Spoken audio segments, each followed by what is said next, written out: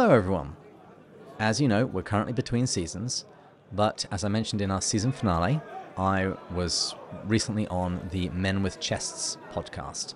It's hosted by Joseph Weigel, and he's been going through the abolition of man bit by bit. And he had me on the show to introduce his listeners to the Great Divorce and also the Byzantine Catholic Church. So we covered a lot of stuff, but I thought I would just share it on the feed to give you something to listen to while you are waiting with bated breath for season 7. I also just wanted to remind everyone that C.S. Lewis Reading Day is coming up, and so please get your favorite Lewis quotations ready to share on social media. And finally, we are soon going to be having a watch party for the movie Surprised by Oxford, which is based on the book Surprised by Oxford by Carolyn Webber, where she talks about what happened to her when she came to Oxford and encountered the city, and also a certain Inklings author that we all know and love. So we're going to have a watch party for all of our Patreon supporters, so it will be free to anyone who is supporting us at any level, and so please make sure you check Patreon for details of that. Meanwhile, enjoy!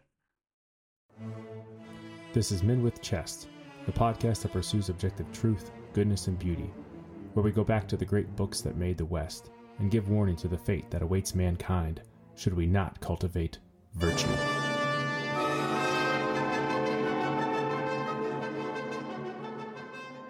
Welcome to Men with Chest. Today we have a special guest. We have David Bates, who is the co-host and the guy who runs Pints with Jack, one of the original C.S. Lewis podcasts. So why don't we start with that, David? Why is it called Pints with Jack first? Because most people, they're not going to know who Jack is. And then how did you come up with the podcast idea and just a little bit of the background there? Sure thing. Well, it's great to be here. Great to meet you finally. Where did all this come from? So what happened was in 2017, I was at a party, and as is wont to happen at parties, or at least the ones I go to, you end up talking about C.S. Lewis. And that was where I met one of my future co-hosts, Matt. Turned out that he really loves C.S. Lewis as well. And I had been saying for an age that I wanted to start a book club where I could talk about C.S. Lewis and dig into his works more. I grew up on Narnia and discovered all of his other works as an adult, and I had started working through them and been really enjoying them, but I thought that there was more that could be got out of them if I had a chance to talk with people about it. And so Matt and I, we started meeting up over a beer or coffee to talk about Lewis's works, and I advertised it on Facebook, and other people started turning up. And so we had a local reading group, and we also had people reaching out to us because they'd seen my Facebook message asking if they could Skype in, could we get them into the meeting virtually? And that seemed like a logistical nightmare. So I said no, but I suggested to Matt that we start a podcast instead, because that would allow people outside of our city, outside of the state, to be part of our virtual community. And it also meant that we'd have more time, because we had been working through Mere Christianity with the group, and we had done it over just a handful of sessions, and it just seemed wrong trying to get through Mere Christianity in 4 sessions, and I wanted to go chapter by chapter. So we started a podcast. It was initially called The Eagle and Child, named after the pub where the Inklings would meet on Tuesday mornings. And we did our first season on Mere Christianity, and we hadn't really thought much ahead as to whether or not this was really going to be a thing, if this was going to be something we'd be doing regularly. And at the end of the first season, we decided that we wanted to carry on. And so we then set about getting a domain, a website, and all of this other stuff. And we couldn't get a good domain for The Eagle and Child, so we ended up renaming the podcast to Pints with Jack. So since we've previously been named after one of his favorite pubs, hopefully that clears up why we would have pints. And Jack, because that was Lewis's nickname. Since about the age of 4, he called himself Jack, and his friends called him Jack. So whereas Lewis himself would go into The Eagle and Child on Tuesday mornings and drink with some of the Inklings and his friends, and then meet together on Thursdays over a big pot of tea to read manuscripts to each other, we have our podcast come out on Tuesday mornings, and we do interviews with scholars and guests on Thursdays, just trying to imitate the sort of thing that Lewis was doing, having engaging conversations about topics that matter, And the primary topic that matters to us is C.S. Lewis. So we work through his works slowly, not as slow as you. You're going through in real detail, but that's the abolition of man. So that really needs to be done. But we go through his works slowly, a chapter or two at a time, and then we talk to guests who have an interest in a particular field of study within Lewis studies. Yeah, very cool. Yeah, was it a dog that was named Jackie? Is that the story? Jaxie. Jackie. Okay. I don't know how accurate that story actually is, but I remember coming across that, and then the dog died, and then he Hit forever by a after car. that. Okay, yeah. Is that an accurate story, or is that just kind of? It seems very well accepted. I have heard a few people that are questioning that narrative specifically, but it certainly seems very much accepted by the broader Lewis community. So I'm not going to pick a fight about that. Well, regardless, who wants to be called Clive? Well, see, the Voyage of the Dawn Treader opens with, there once was a boy named Eustace Clarence Scrubb, and he almost Yeah. deserved it. I think this is one of just many examples within Lewis's work of his autobiographical tendency, because I think you could equally have said there once was a boy named Clive Staples Lewis, and he almost deserved it. Yep. I'm with you there. Well, in honor of Pints with Jack, I have a real pint. Boddingtons. Oh, I'm Yes. proud of you. Cheers. Cheers. Boddingtons is easily one of my favorite beers. Yeah, I had never even heard of. It's called, at least in the States, it's usually called cask ale, Mm-hmm. and it's just the traditional, ale where they have that pull that they have to pull it out with, so it doesn't have that force behind it. And I actually had it years ago at just some random place in northern Michigan, actually, and I was like, this is really good stuff. So in honor of Pints with Jack, this is a real pint too. None of this 12-ounce nonsense. 1 pint. Silk in a glass. But Yeah. unlike myself, you're not drinking it out of a Pints with Jack glass. So I'm going to have to send you one. So it will taste, I will at least scientifically, 20 to 25% better than normal. Yeah, and it even says on the can, pour it into a glass. I just don't have one right here. All right. Well, David, one thing I was pretty interested in just with listening to your podcast and being myself, somebody from the States, and pretty unfamiliar with Byzantine Catholicism.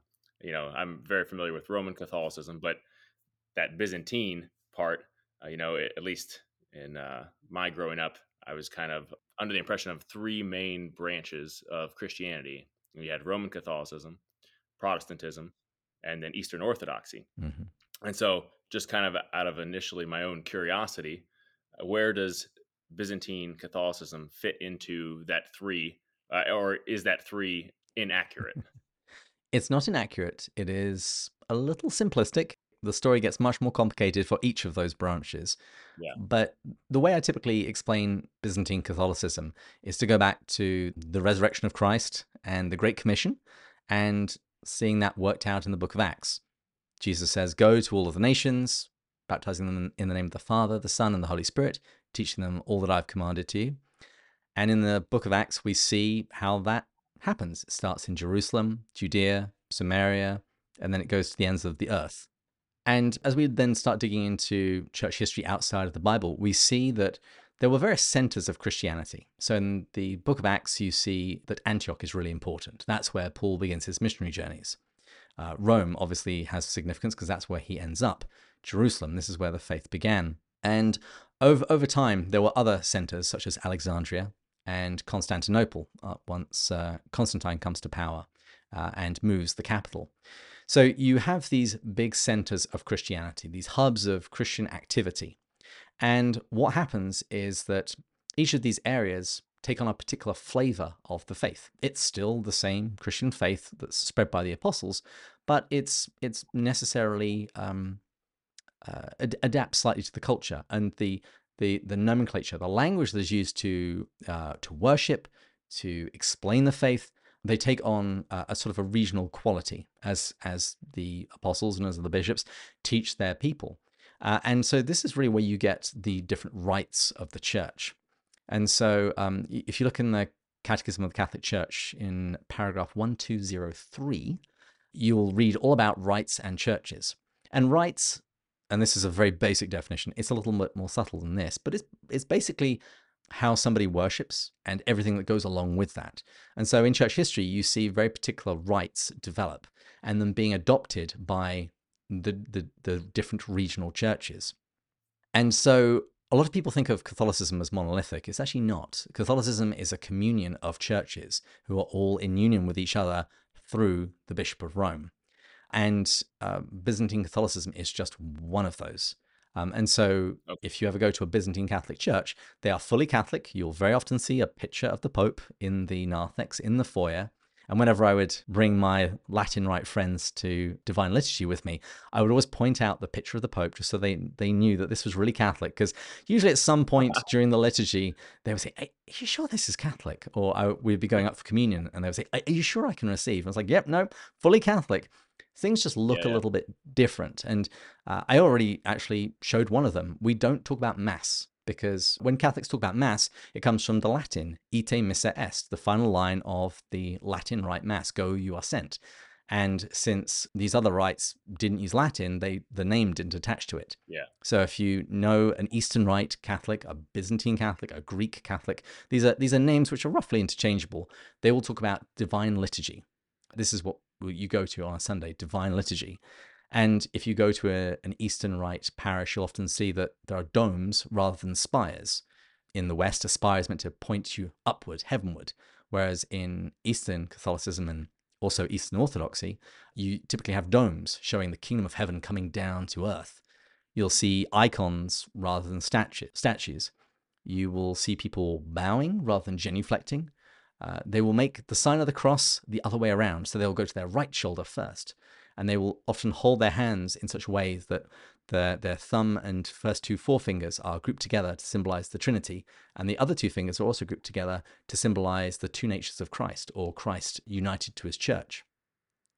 And you'll see ad orientem. I think a lot of Latin Rite Catholics, particularly of the more traditional bent, will have gone to parishes where the priest and the people face the same direction. That's also much more common. And virtually everything is sung. The readings, the prayers, everything. In the Byzantine Rite, there's typically actually only two things that are actually just said. And one of them is the homily, and the other one is a prayer that we make just before Holy Communion. And a different lectionary is used. So in your church calendar will also be a little bit different.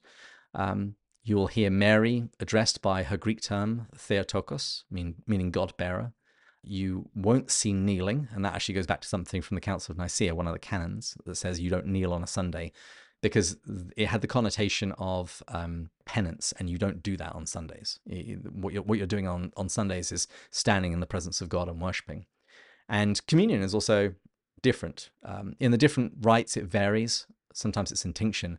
But in the Byzantine Church, you have a common chalice where the body and blood are mixed together, and the priest feeds you with a spoon.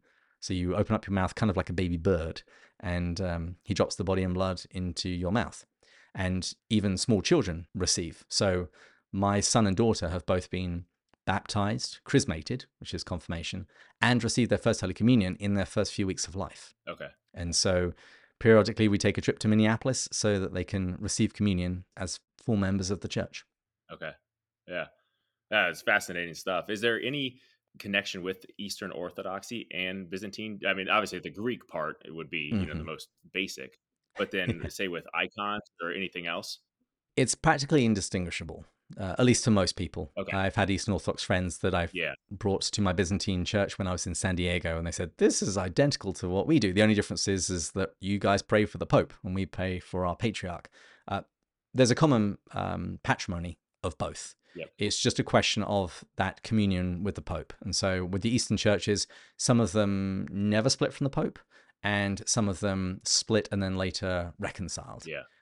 But yeah, in Byzantine Catholic churches, if you go to the bookstore, you'll actually see most of the books will be Eastern Orthodox. They'll be by Eastern Orthodox writers. And the spirituality, the method of worship and life and prayer is, like I say, is practically indistinguishable. Yeah. And did you grow up in the UK? I did. And I grew up Latin Rite. Okay. So I grew up going to a regular Novus Ordo parish. And it was actually when I was living in London in my mid-20s I had lots of Protestant friends because I'd spent quite some time in Protestantism. And so I had Protestant friends who would invite me to their churches. And I always found it intriguing going to their churches and looking at what their liturgy, even if they didn't call it liturgy, what they did on Sundays, what it said about how they understood God, their relationship with him and their relationship with each other. But of course, I wouldn't be able to receive communion if they had that. And one Sunday, I remember just this vague thought in my head that there was another part of the Catholic Church that I knew looked different from how I was used to it, but that it was still fully Catholic.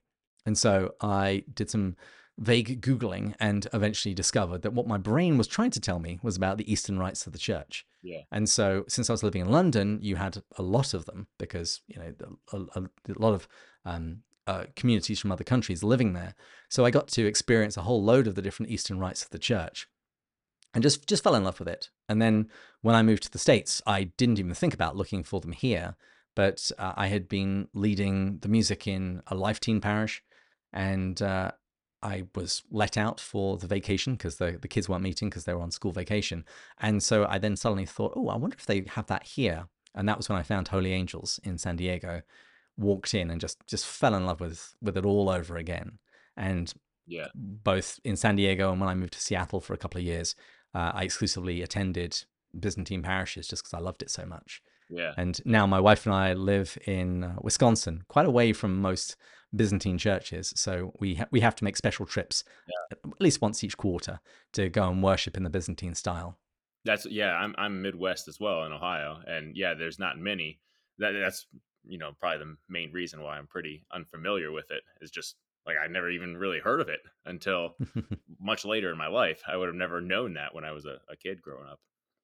All right, when that's one of the that kind of ties in here with the C.S. Lewis stuff is he's so accessible and so widely distributed amongst Mhm. the three main branches. If we just use that simplistic distinction there, and so that's cool that we can all have this common ground. And obviously we're all mere Christians first and foremost, and Lewis is great at being able to reach all these different sects. So I know for you, The Great Divorce is the one and only best C.S. Lewis book. I've heard that as a issue of tension sometimes. Yes, I have two co-hosts, Matt and Andrew, who joined us in season 4. And Andrew is an Episcopal priest, and he is under the impression that Till We Have Faces is Lewis's best work because, as Lewis said himself, it is far and away my best book. Yeah.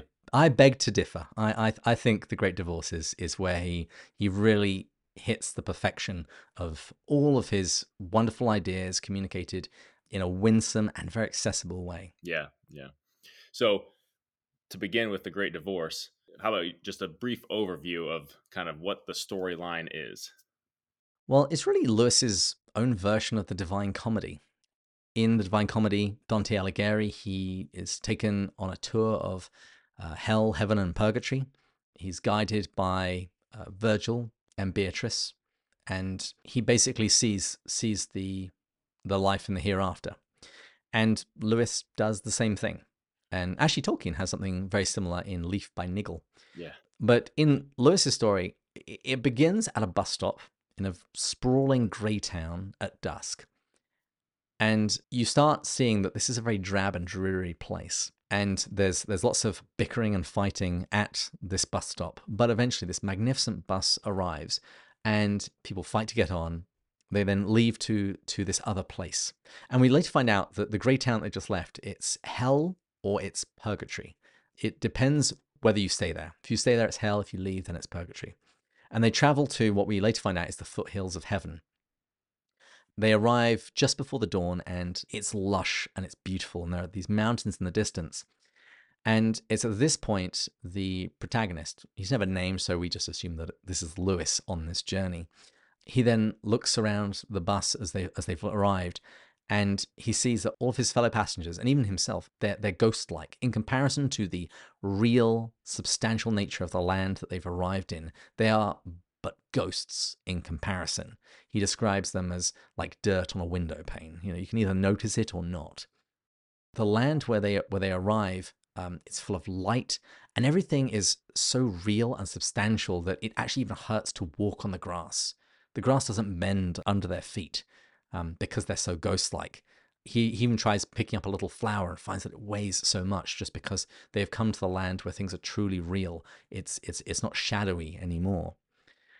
And at that point, some figures start coming down from the mountains. Lewis describes them as bright spirits, and in other places as solid people. And they come and meet the people who have arrived on the bus, and their job is to try and convince them to journey with them back up into the mountains.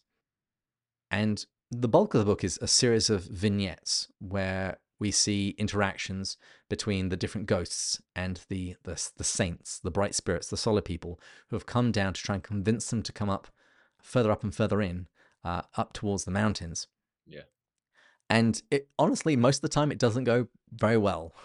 Many times, the ghosts, they want to go back to the bus. They want to go back to the grey town. This is what they're choosing, rather than carrying on into the mountains of heaven. And since you've been going through the Abolition of Man, you can see a lot of parallels between the two. And actually, Owen Barfield himself, he said that somehow what Lewis thought about everything was secretly present in what he said about anything. So you see a lot of the Lewisian ideas that you've covered in The Abolition of Man making their way into The Great Divorce, which is really why I think it's his best book, because you see a real synthesis of all of these different ideas. That in these ghosts, you see how they have not followed the Tao.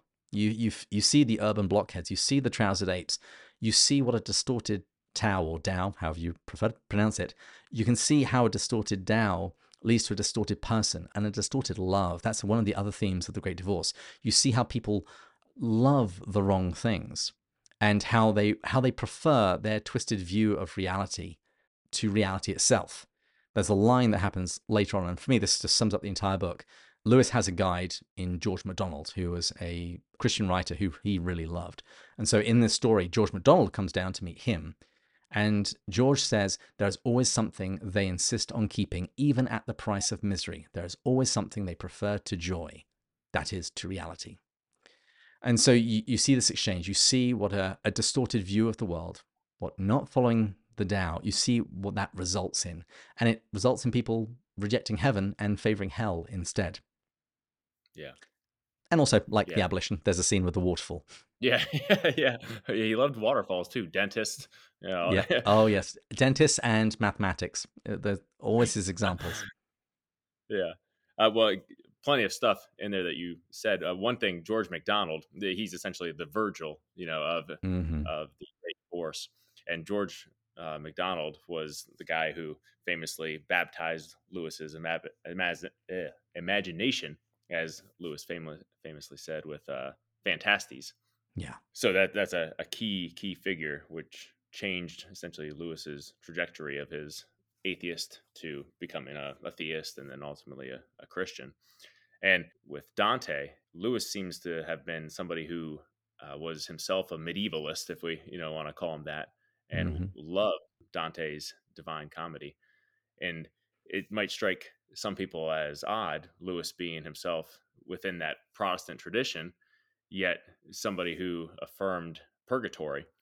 And so much of the Great Divorce actually is about that concept of what exactly is purgatory. And actually, Letters to Malcolm, he really describes exactly like what he gets the core of the doctrine, you could say, and says what this is, what it is, and why I think it's true. And it boils down to the idea of it's us wanting via our own will to be cleansed before having a seat at God's table. It's kind of the image he gives. Yeah. So that's just a very interesting thing that himself, even though not being a Catholic, was fully on board with this idea of purgatory. And when as somebody who's also within that Protestant tradition, thinks about it, I'm like, it makes sense to me that, we would want to be cleansed in order to have communion with God. And so I appreciate Lewis's honesty and willingness to step outside of something that would have been, looked down upon within his own tradition. He does that in more ways than just one, but purgatory is a great example. Yeah. Yeah, I think he just got the logic of it. And I would personally argue that every Christian really believes in purgatory. It's just a question of details, really. Because I think everybody recognizes that we're not fully sanctified in this life, yet Scripture says that nothing unclean can enter heaven. And so clearly something has to happen. Our attachment to sin has to be fixed up. Our wounds have to be healed prior to entering into the presence of God. One thing I would warn people, though, in regards to the Great Divorce, is don't try and take everything he says literally. I always encourage everyone to read the preface very carefully. Lewis did believe in purgatory, but in the preface he writes this: I beg readers to remember that this is a fantasy. It has, of course, or I intended it to have, a moral, but the transmortal conditions are solely an imaginative supposal. Yep. He's asking a what if. What if the souls in hell could go and visit heaven? Would they want to stay? And he goes on to say, they are not even a guess or a speculation as at what may actually await us. The last thing I wish to arouse is factual curiosity about the details of the afterworld. Yeah. Yeah. If you want to dive into his purgatory defense, the letter to Malcolm, I think, is probably the one where is there anywhere else that Absolutely. you know that he does it a little more specifically? He mentions it in a few of his letters, but letters to Malcolm is where I think he gives his most full defense of the doctrine, and he gives a wonderful example of somebody that arrives at heaven's shores with tattered clothes and smelly breath and covered in muck, and he's invited in, and the soul says, "I'd actually prefer to be cleaned first." Yeah. And Yeah.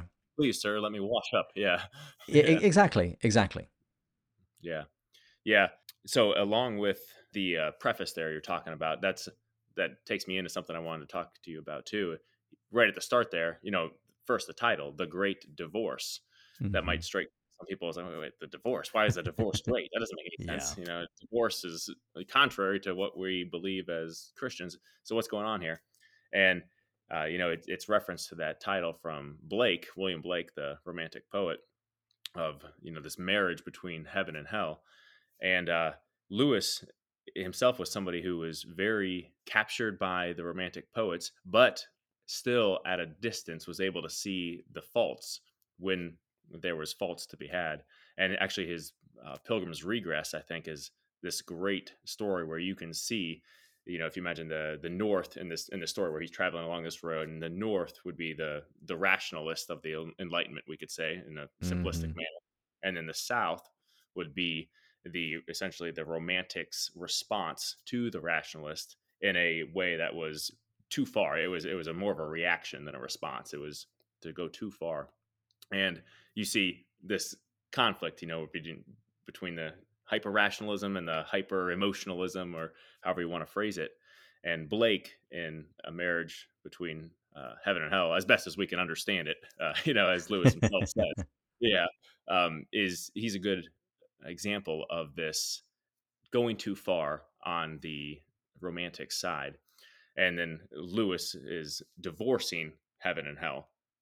So that's a key thing to kind of understand. Lewis himself is a great example of how we don't want to be too taken up with this emotivism, and think that, oh, everybody's okay and it's all, everyone's going to be saved in the end. And he can flesh this out for us. So do you know Blake's work any better than me or Lewis, I guess, and can you help work us through that? Possibly marginally, but not by much. Okay. And you mentioned the Pilgrim's Regress there. I haven't studied it in much depth at all, but it does strike me that the map that he walks through, as you say, in the north, it's all rational. Well, what's the north part of the human body? It's the head. And in the southern part, it's the much more emotive. Well, there you have the other part of the body that he mentions in The Abolition of Man. And so he has to walk a very fine line between the two. They have to be mediated down the middle. Yeah. So I wouldn't be surprised if he had that tucked away at the back of his head as he was drawing out the geography of the journey. But yeah, William Blake, he was a poet. You mentioned that. He was also a painter and a printmaker. And he lived end of the 18th century, start of the 19th century. And the funny thing is, he was ignored for most of his life, but now he is considered this seminal figure in both poetry and romanticism, both in the visual arts and also the poetry. And you said, as far as we understand. And that is just perfect, because I've tried to read The Marriage of Heaven and Hell, and I'm still not quite sure what he was saying. And Lewis actually says something like that in the preface. He says, Blake wrote The Marriage of Heaven and Hell. If I have written of its divorce, this is not because I think myself a fit antagonist for so great a genius, nor even because I feel at all sure that I know what he meant. Yes, you and me both, Jack. You and me both. The work is it's written in the style of like a biblical prophecy, but you've got Blake's own ideas stuffed in there, they're very revolutionary, and it's a very romantic spirit. The work itself was actually printed on sheets from etched plates, and so they had poetry and prose and illustrations. So this was the multimedia presentation of the era. And I would say that the two chief things that I've got out of The Marriage of Heaven and Hell is that Blake wants to say that they're states of mind. He really sets up for something that the other romantics are going to pick up on, and that's some sympathy for the devil, that Satan is seen as this heroic character. And this is all part Paradise of the... Lost features Yeah, big time. Just exactly. area. This is a huge. It's a Paradise Lost. Lewis wrote the preface to Paradise Lost, so people know. And there was a big romantic swing where essentially they were then celebrating Satan as the hero, and Lewis is like, "You guys are misinterpreting Milton here. That's not what Hmm. he was saying. What about the whole second half of the book or whatever? Whatever." So yeah, that's where that comes from. Just for our listeners, yeah. So carry on. And so, really, what Lewis is responding to there is he's saying that no, we can't have this marriage. We can't have both. He says that our attempt to marry heaven and hell is constant. It's perennial. What we want things to be is so that we actually never have to have a complete either or. That we can always turn our pet sins, our own twisted desires, that we can somehow embrace everything. In the preface, he says, granted skill and patience, and above all, time enough, some way of embracing both alternatives can always be found. But mere development or adjustment or refinement will somehow turn evil into good without our being called for a final and total rejection of anything we should like to retain. So he's saying that we have to convert at some point. We have to ultimately say no to sin and yes to God. We can't sort of bring our sins and our sinful inclinations and our sinful desires and our sinful souvenirs along for the ride. We come back to the line from McDonald's that I gave earlier, that they insist on keeping hell even if it means that they don't see heaven. We can't retain our hellish souvenirs if we want to be in the presence of God. Yeah. Yeah, and you touched on this idea earlier, and this is such a prominent aspect of so much of what Lewis wrote, the Ordo Amoris, the rightly Mm-hmm. ordered loves from Augustine. And that features throughout not only the Great Divorce, but I mean, that is kind of the core of the abolition of man, too. Mm-hmm. And the four loves. Yeah. Oh, yeah. Yeah. I mean, it's in so many books. Yeah, in particular with abolition of man, he constantly uses this phrase of ordinate affections, just sentiments, and similar phrases. Mm-hmm. And yeah, the idea is there is a right way to be, and it is up to us then to order ourselves in accord with the Tao or natural law. And the Great Divorce shows so many characters in there with those vignettes, like you're talking about. They cannot get themselves to accept the Tao, the natural law. They cannot get their own will on board with God's will. And there's that great line where it's instead of God's will, I'm going to do my will. And what's it say? Is it McDonald who says it? Mm-hmm. He says, in the end, either you say to God, thy will be done, or God is going to say to you, thy will be done. Yeah, So he says, everybody gets what they want in the end. And he says, all that are in hell choose it. And without that self choice, there could be no hell.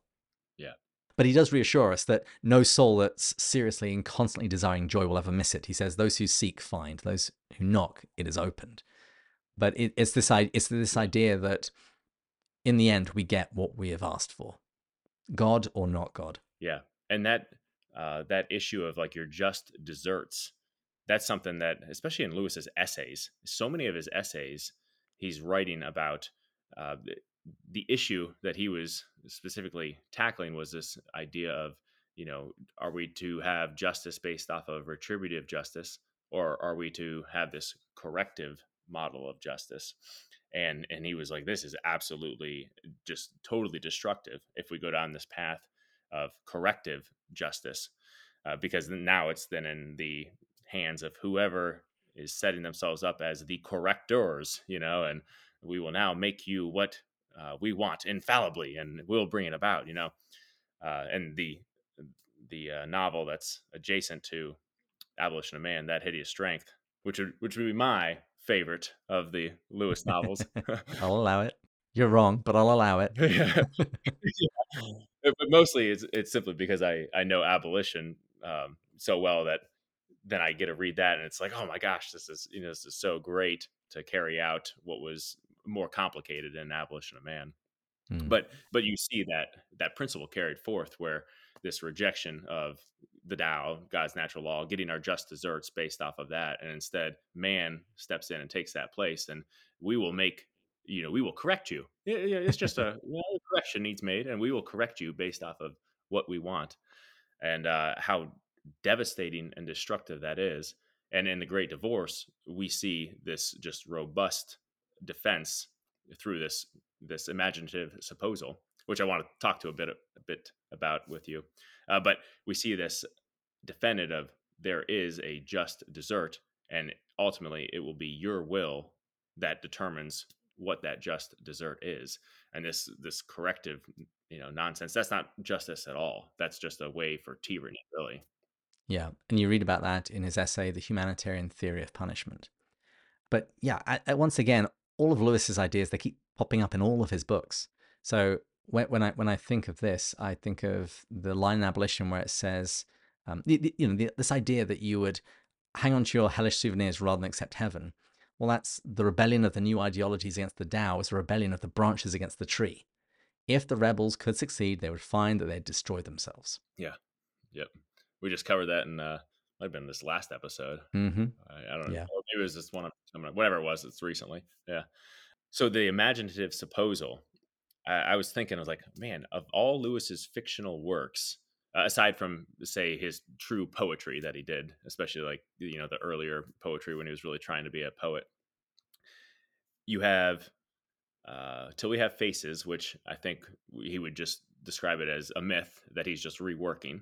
Yep. And then you've got Pilgrim's Regress, which I think he would say that's an allegory. Mm-hmm. You know, you got Great Divorce, which is clearly the imaginative supposal. Narnia is all clearly an imaginative supposal. Do you think that the Ransom trilogy and then Screwtape Letters, Letters to Malcolm, would you think that those are also imaginative supposals? Would he be okay with that? I think you could certainly couch each of them as that. An imaginative supposal is a really what if. What if we could read the Devil's Correspondence? What would it say? Yeah. I would actually say quite a lot of his stuff defies a neat genre categorization. It very often bridges multiple genres. Yeah. So you could also regard, say, Screwtape Letters as satire. Yeah. Psychological examinations. But I do think you're onto something. I think at the heart of Lewis's use of fiction is asking a what if question and then letting it play out. So with the Ransom trilogy, each of the books are quite different. But Out of the Silent Planet, which we've just finished on Pints with Jack, is asking the question, what would life on other worlds, intelligent life, Hanau life, if that we found life on other worlds, what would that mean for us, both in our understandings of ourselves and in our understanding of spiritual things? In these stories, he's letting that play out. And for most of Lewis's books, you mentioned the companion to The Abolition of Man is That Hideous Strength. That's actually true for most of Lewis's works. For pretty much anything that's fictional that he's done, you will either find another book of prose or an essay where he addresses the same topic, but just directly. Yeah. With That Hideous Strength, he oddly actually puts it out there in the preface of saying, I'm doing this. Yeah. Because I think that's might be the only one where he's really that honest about like, this is exactly what I'm doing. Mm-hmm. But if you look through his corpus, you will find some very natural pairings. So we mentioned Till We Have Faces. That's probably best paired with The Four Loves, because Till We Have Faces is an examination of love and how it can be twisted and go wrong. And that's really what he spends most of the four loves doing, talking about how our natural loves need to be subordinated to divine love, otherwise they will go bad. Yeah. Yeah. Let's see, that hideous strength. I know he says that that's a fairy tale for grown-ups or something like that Hmm. is how it's phrased. Yeah. Yeah. And so like I get that, it could be described as a fairy tale, but I think it also, maybe the more broader term would be imaginative supposal. But a fairy tale would fit within that, I would Hmm. say. Yeah. It does seem to be a very common, I guess, style of his, a new genre perhaps that he instantiated. I would say it's definitely a strategy. So Yeah. after Out of the Silent Planet was released, he wrote a letter to Sister Penelope, an Anglican nun friend of his, and he commented that out of all of the reviews, I think it was something like 90. It was a large number. He said only 2 reviewers noticed that I was saying anything regarding theology and philosophy. And he says, I think we've now finally found a way to teach the world, to reintroduce the gospel without the Sunday school associations. You actually have somebody engage with the story, put on the Christian worldview without actually realizing it. He says we can now sneak past watchful dragons by communicating through, he calls it romance. We would say maybe adventure fiction. And that is something that he then just consistently does in his fictional work. That he has some ideas that he's exploring, but he's doing it in a very non-confrontational way by setting it on Mars, on Venus, even sometimes on Earth. But he's giving people a different world that they can enter, and so they can look around the Christian faith. In Experiment in Criticism, he talks about my own eyes are not enough for me. I must see through the eyes of others. And that's what he does in his fictional books. He allows people to put on a pair of spectacles of Lewis's own worldview and to be able to look through it and experience it and engage with someone's imagination. Yeah. And then in his other works, he engages our rationality Yeah. by addressing these topics more head on. Yeah. And that's the Pilgrim's Regress. Again, if we're talking about the north south thing, loosely we could say imagination is with the emotional, the south there, and then Hmm. the reason is up there with the rational. And of course, he has that famous line from Blue Spells and Fallon Spheres, that essay from like the 30s, I think it was. And Hmm. he says that imagination is the organ of meaning, reason is the organ of truth. Yep. And so you see that imaginative, aspect carried out in these fictional stories, that if you just enter them and allow your imagination, to go wild in those stories, I think there's a lot that can be learned by reading things like that, that capture the imagination, that we truly, are imaginative beings, and we learn a lot through story. And there's probably a reason that the Bible is mostly a story. There's a Hmm. whole bunch of stories. So yeah, he was a master at doing that. And it's something that Screwtape tries to do as well. In one of the Screwtape letters, he speaks about your man being a series of concentric circles with imagination, intellect, and will. And he says you want to get all the virtues out into his imagination and all the vices as close to his will as possible. It's a very consistent model that he uses throughout his work. Yeah. And just seeing the totality of the human person, that all of these things need to be engaged if we're to have a meaningful change of life. And that was largely influenced by Barfield, if I'm remembering correctly. I think Barfield has a lot to answer for in this regard. In their Great War and their philosophical discussions, a lot of it revolved around the meaning and place of imagination and what it can and cannot tell us. Yeah. But I also think he's also digging back to his classics training. When you go into the Greek philosophers, they also spent a lot of time thinking about what is it that makes a person and the various constituent parts. And you even see that in the Abolition of Man. These 3 parts of man which need to be integrated. This was something that Plato and Aristotle and Socrates also talked about. Yeah. And Plato himself, at least the only things we have, they're all dialogue. They're all essentially dramas. Hmm. You could say that Plato was at his most philosophical when he wrote these dramas. And likewise, Lewis, who is very much influenced by Plato, he was also perhaps at his most philosophical in writing his imaginative supposals. In the Great Divorce, there was this part, and I don't know what your favorite part is, but this is one of my favorite parts, and I thought I'd run this past you.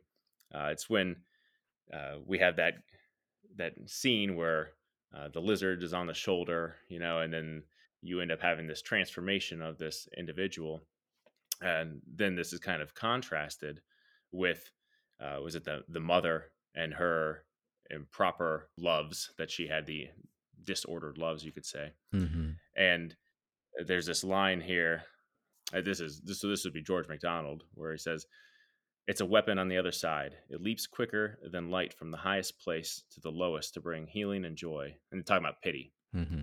Whatever the cost to itself, it changes darkness into light and evil into good. But it will not, at the cunning tears of hell, impose on good the tyranny of evil. Every disease that submits to a cure shall be cured. But we will not call blue yellow to please those who insist on having, or on still having, jaundice, nor make a midden of the world's garden for the sake of some who cannot abide the smell of roses. And when I read that, I reread this, recently before having you on. I was like, that is it so fitting with the abolition of man, because it's this idea of recognizing there is an objective value structure to the world, and we're not going to get on board with this idea of trying to step outside of the Tao. Mm-hmm. It just struck me as, man, what a great example, a great illustration of that idea of what it looks like to step outside the Tao. It looks like calling a color something that it's not. Yeah. In fact, he even uses something like that in Abolition of Man, where he says that man cannot invent a primary color. Yeah. So yeah, I just thought of that just now, but yeah. Yeah, they have to steal from the Tao instead. I do think those two choices you made are absolutely spot on. I think this shows the real contrast, because with the mother, she wants to see her son, and it's the one that really pulls at your heartstrings, because we all have mothers, and no matter how bad your relationship is with your mother, there is still something that draws you back, because this is the person that carried you, this is the person that suckled you, this is the person that raised you most of the time. And yet we see her love for her child become demonic. We see that her love for her child becomes twisted and distorted. She wants her son more than she wants God. And the solid person, the saint who comes down to try and reason with her, is just trying to get her to open up her heart to something other than just her son. And after Lewis and MacDonald have seen this scene, and they sneak away, MacDonald says, "I don't know how that affair is going to end." But he says, but it may well be that at this moment she's demanding to have her son down with her in hell. And he says that kind is sometimes perfectly ready to plunge the soul they say they love into endless misery if only they can in some fashion possess it. And you see that as a common theme among quite a few of the ghosts. They want to possess and they want to control. And that's perfectly contrasted with the man with the lizard on his shoulder. We're told that this is a red lizard that represents his lust. And the dialogue is kind of funny because he's with an angel, and the angel just keeps asking him, "May I kill it?" Yeah. And he keeps making every excuse there is under the sun. It's like, "Oh, no. Oh, now wouldn't be a good time. Oh, I need to get a doctor's note." It's like, "Oh, shouldn't we just do it gradually? I think that would be the better way." Basically, every single excuse that we make to ourselves and others when we're being challenged to give up something that is drawing us away from God.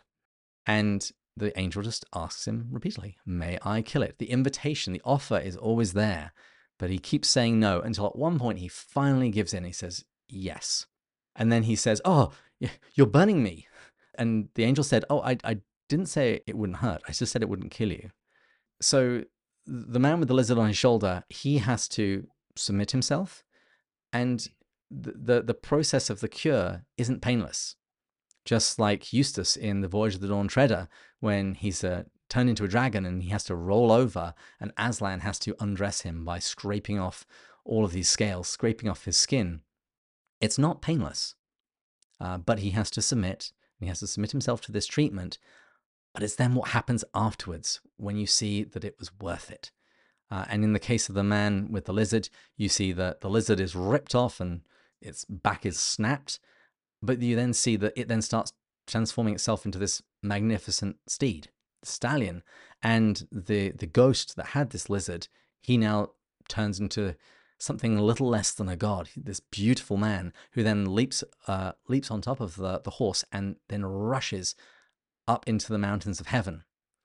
And I think the symbolism is very appropriate, because the very thing that would have kept him out, this sin that he refused to give up, this attachment that he insisted on holding on to, that he thought he needed, when he actually is willing to submit it and have the thing die, that it itself becomes the very means of his entry into heaven.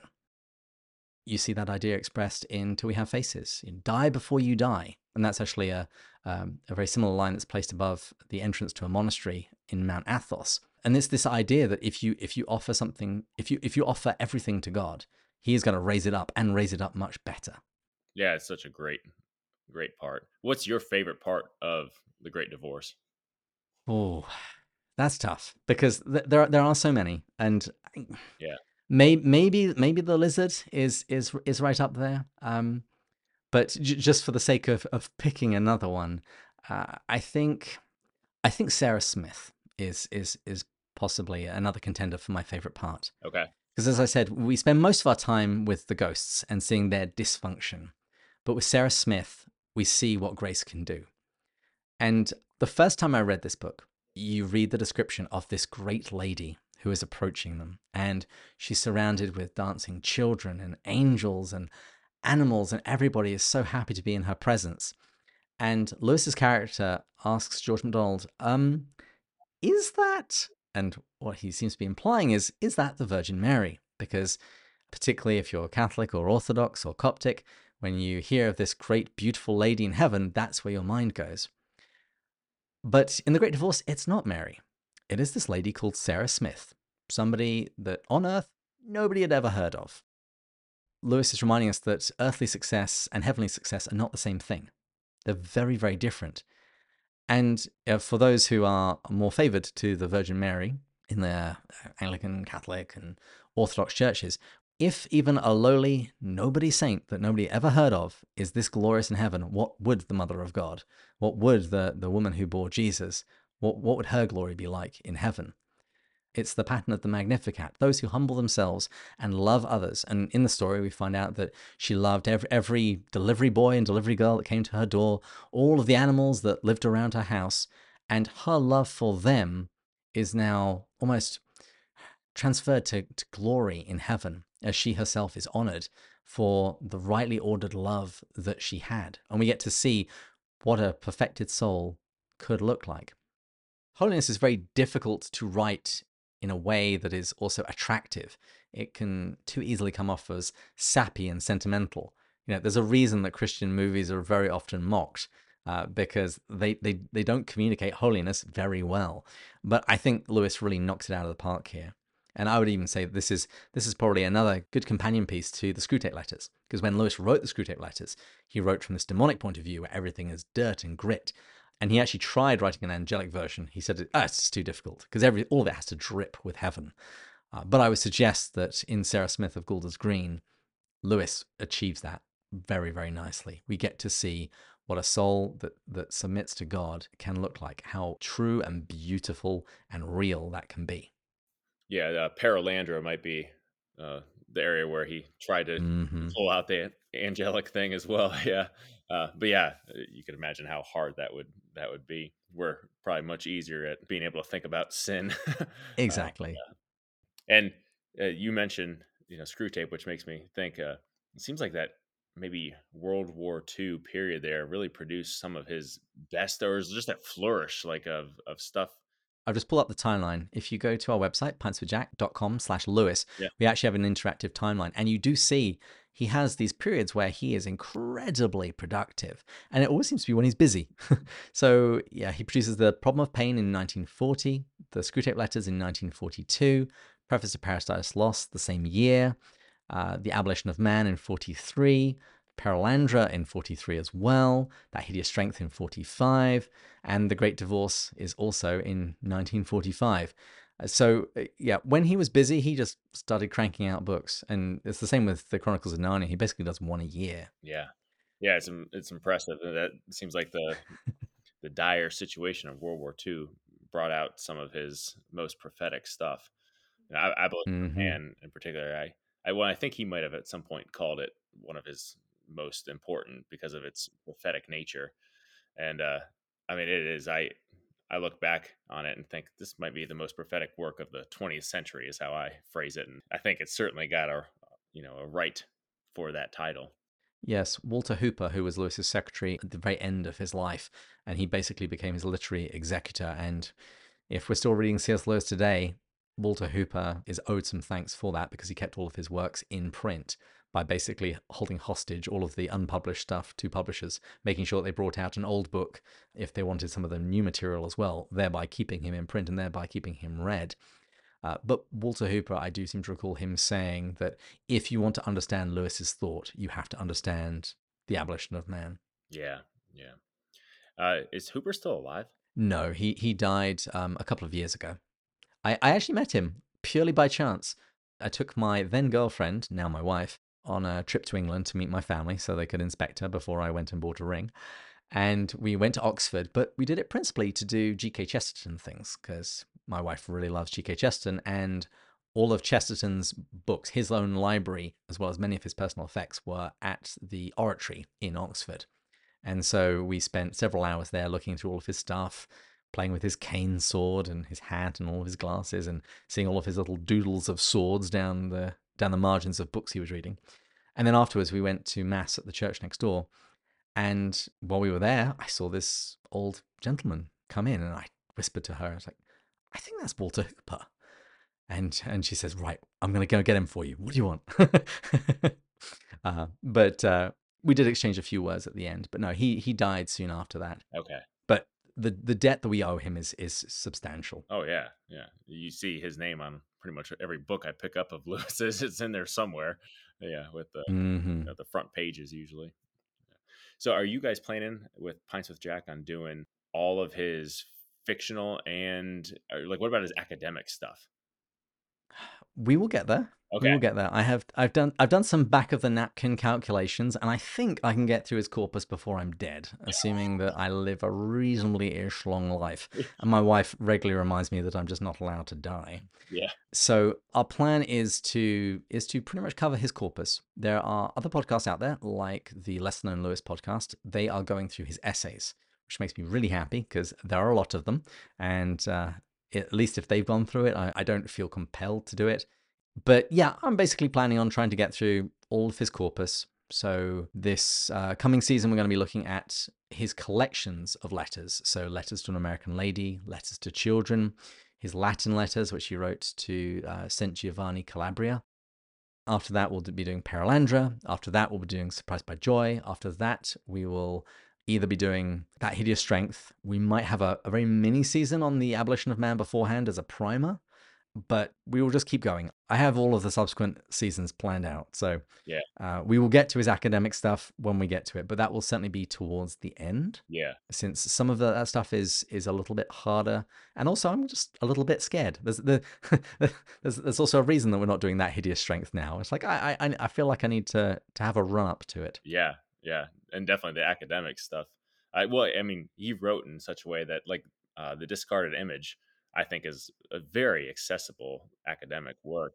Oh yeah, that was one of Lewis's characteristics. He can write basically about anything. Yeah. The only difference is the amount of homework for the subject that he's talking about that you may or may not have to do. Yeah. So Preface to Paradise Lost is wonderful, but it does really help if you've read Paradise Lost and know a reasonable amount about Milton. You'll get much more out of it.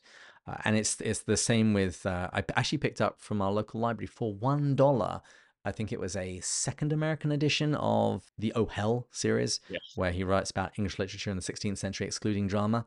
I've been working my way through that. It's very readable. It's still Lewis. It's witty. It's intelligent. But I do realize that I don't know an awful lot about literature that I should, and that if I did, I would be knowing more about this.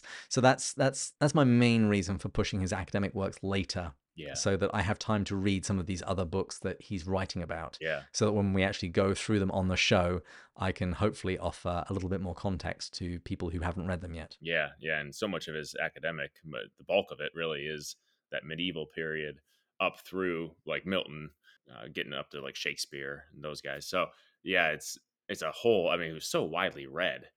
It's like, Hmm. yeah, how the heck did he read so much so fast? But it's truly impressive. Well, my co-host Andrew, he says that if Lewis is an advocate for anything, it's for good reading. Yeah, yeah. What was I was just reading. Oh, I was reading Joel Hex. His Hmm. let's see, it's the Irrigating Deserts. Ah, yes. Well, on education. Yep, I was reading that one just because, just more, information for me as I'm doing Abolition of Man kind of thing, just to help reinforce stuff and maybe pick up something that I hadn't caught on to before, something like that. And he was talking about how students who, had Lewis as a tutor, how they would like do this game where they would, like pull out a particular book and then they would just start reading, and then Lewis would just pick up from there, and he had a whole thing memorized. Like, what? It's really a gift. All right, well, David, I am very thankful for you and your podcast and coming on talking with me. And any of my listeners, you definitely want to check out Pints with Jack. These guys are pretty much the originals with the C.S. Lewis stuff. And in my podcast, I'm beginning with Abolition of Man, but I'm going to cover non-Lewis stuff as well. I'm going to, Somebody has to. yeah, with the name Men with Chest, I'm going to get back to a lot of the things that were influential on Lewis himself, the ancient Greeks, and this idea of how we build the chest. Abolition of Man is a good kind of jumping off point for me, as like a warning of what it looks like to not build the chest and what the chest is. And so we'll be doing other things that aren't just Lewis. But one thing I'm going to be returning to all the time is essays. Hmm. But if you want to hear, any of Lewis's works, Mere Christianity, and then you guys did Great Divorce. Screwtape Letters, Till We Have Faces, Yeah. The Four Loves, and Out of the Silent Planet. Yeah. So you can check out Pints with Jack. These guys are awesome. And yeah, thanks for coming on. Oh, you're very welcome. And I would just like to end with one thing about The Great Divorce. At the beginning, I cautioned people about trying to read too much into Lewis's idea of what heaven and hell will look like. And I would say for me, the bottom line of this book is he is using this imaginative supposal to help us see the consequences of the choices that we make. And very often we make insane choices and we make them repeatedly. This for me is the fundamental similarity between the Abolition of Man and the Great Divorce, that you get to see the consequences of your choices. And in the Abolition of Man, he is speaking prophetically about this is the road that we go down when we try and make men without chests. And the Great Divorce is showing us a very similar vision of what men without chests, the choices that they end up making. And it really is an exhortation to form those just sentiments in the here and now. Many people might describe it as a book about heaven and hell and purgatory. It's really about the here and now and the choices that we make in preparing ourselves for one of those destinations. Yeah. And that really is summed up in that line from MacDonald where he says there are two kinds of people in the end: those who say to God, thy will be done, and those to whom God says, thy will be done. That's the book in a nutshell right there. Yep. Well, thank you, David. You're very welcome.